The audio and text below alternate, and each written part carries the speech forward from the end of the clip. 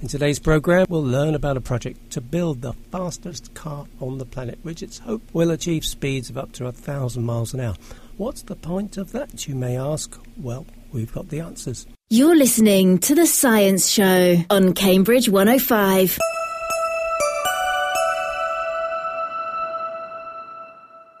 In this section called Scientists at Work, we talk to people who, for some reason or another, find themselves working, researching or thinking about science in Cambridge, England. At a school in Birmingham last year, a bunch of kids set out to make the fastest model rocket ever made. They had to persuade the Guinness Book of Records to create a new category. In other words, they started solving problems. They had to learn about aerodynamics, about design, the chemistry of fuels, engineering, and get involved in work which will probably stay with them for the rest of their lives. This kind of involvement is the sort of thing that's behind the project to build the fastest car on Earth. The man behind it is entrepreneur Richard Noble, who was the holder of the land speed record between 1983 and 1997. Apparently his car travelled at 633 miles per hour. It's a global education initiative, and some parts of the vehicle, I understand, were made at Cambridge University.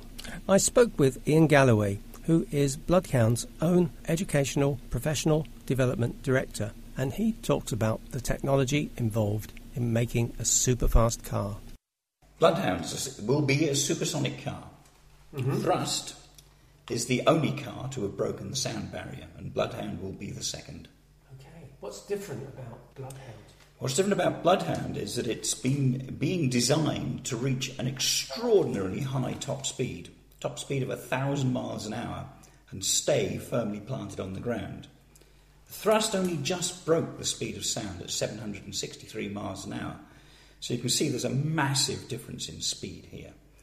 And going supersonic requires enormous power to actually push through that air and reach a top speed of 1,000 miles an hour. It's having to push a lot of air out of the way. So, to achieve it, instead of two jets, which Thrust had, presenting an enormous amount of air resistance, Bloodhound has a rocket and a jet.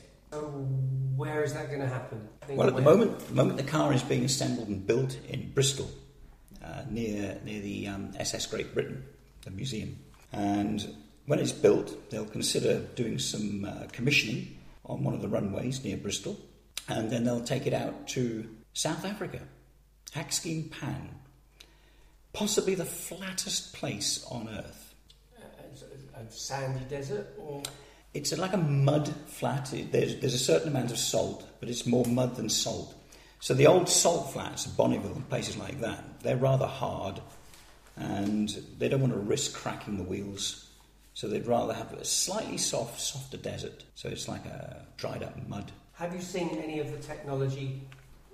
What sorts of design features are there? Well, we've seen the engine itself. The jet engine, which has been donated, comes from a Eurojet fighter, and the rocket is being specially designed by Falcon Rocket Projects. And Falcon have designed this rocket to fit neatly into Bloodhound. So the rocket sits right behind the driver. Who's going to be crazy enough to ride this thing? The driver is Andy Green, and Andy Green is the man who drove Thrust to 763 miles an hour, and he will take Bloodhound up to 1,000. It'll probably be done in 3 stages, probably something like 800, then 900, then 1,000 miles an hour. So if they achieve that, they'll have broken 3 world records in the process, or taken 3 more world records. The tyres, what's... No tyres, of course. The sort of speeds, the rotational speeds of Bloodhound tyres would just be spun off. I mean, there's no way tyres are going to adhere to the rim. So it's a solid metal wheel. They wanted titanium because titanium's extremely strong. And the sort of rotational speeds of Bloodhound's wheels, which are 90 centimetres in diameter, so they're quite big. The actual material could break up at those speeds, but they're going to have to use probably aluminium, same as Thrust. But they're operating right on the edge of its limits. How about the steering? Does it have steering? Indeed it does.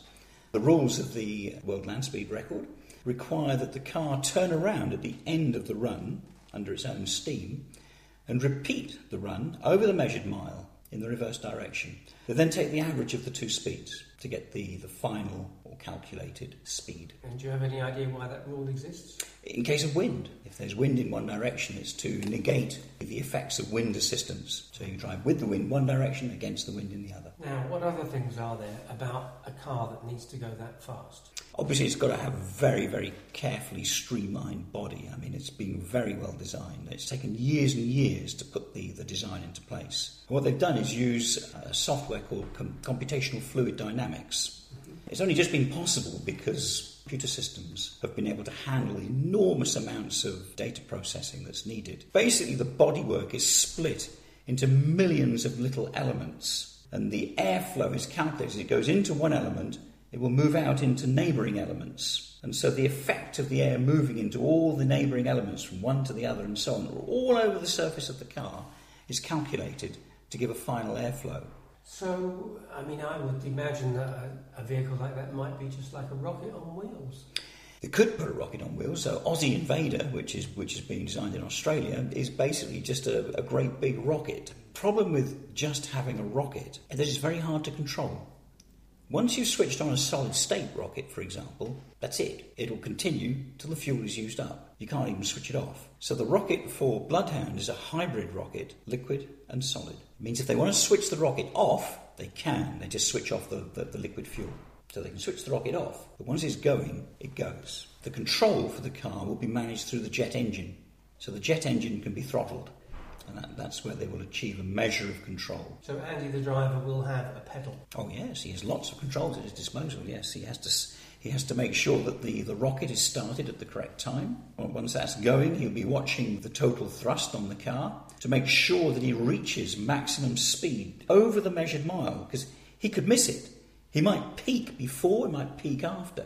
So he's got to make sure the car peaks right during the measured mile. And then he has to make sure that he stops in the same distance he took to get up to the measured mile. That's so that when he turns round, he'll be in exactly the right place to repeat the whole performance and hit top speed over the measured mile again. Because they don't move the mile markers. They stay in the same place. So if he's going at 1,000 miles an hour and he's travelling a mile, how long is that journey? The reason for asking is that his journey is so short. Why isn't a computer doing that? It's about 90 seconds, I think, something like that, the whole journey. Mm-hmm. He has a lot of computer power sort of helping him actually drive this thing. I'll come to that in a minute. But initially, the jet engine will start. And after about 20 seconds, the rocket will kick in. Now, the rocket will then burn for 20-odd seconds.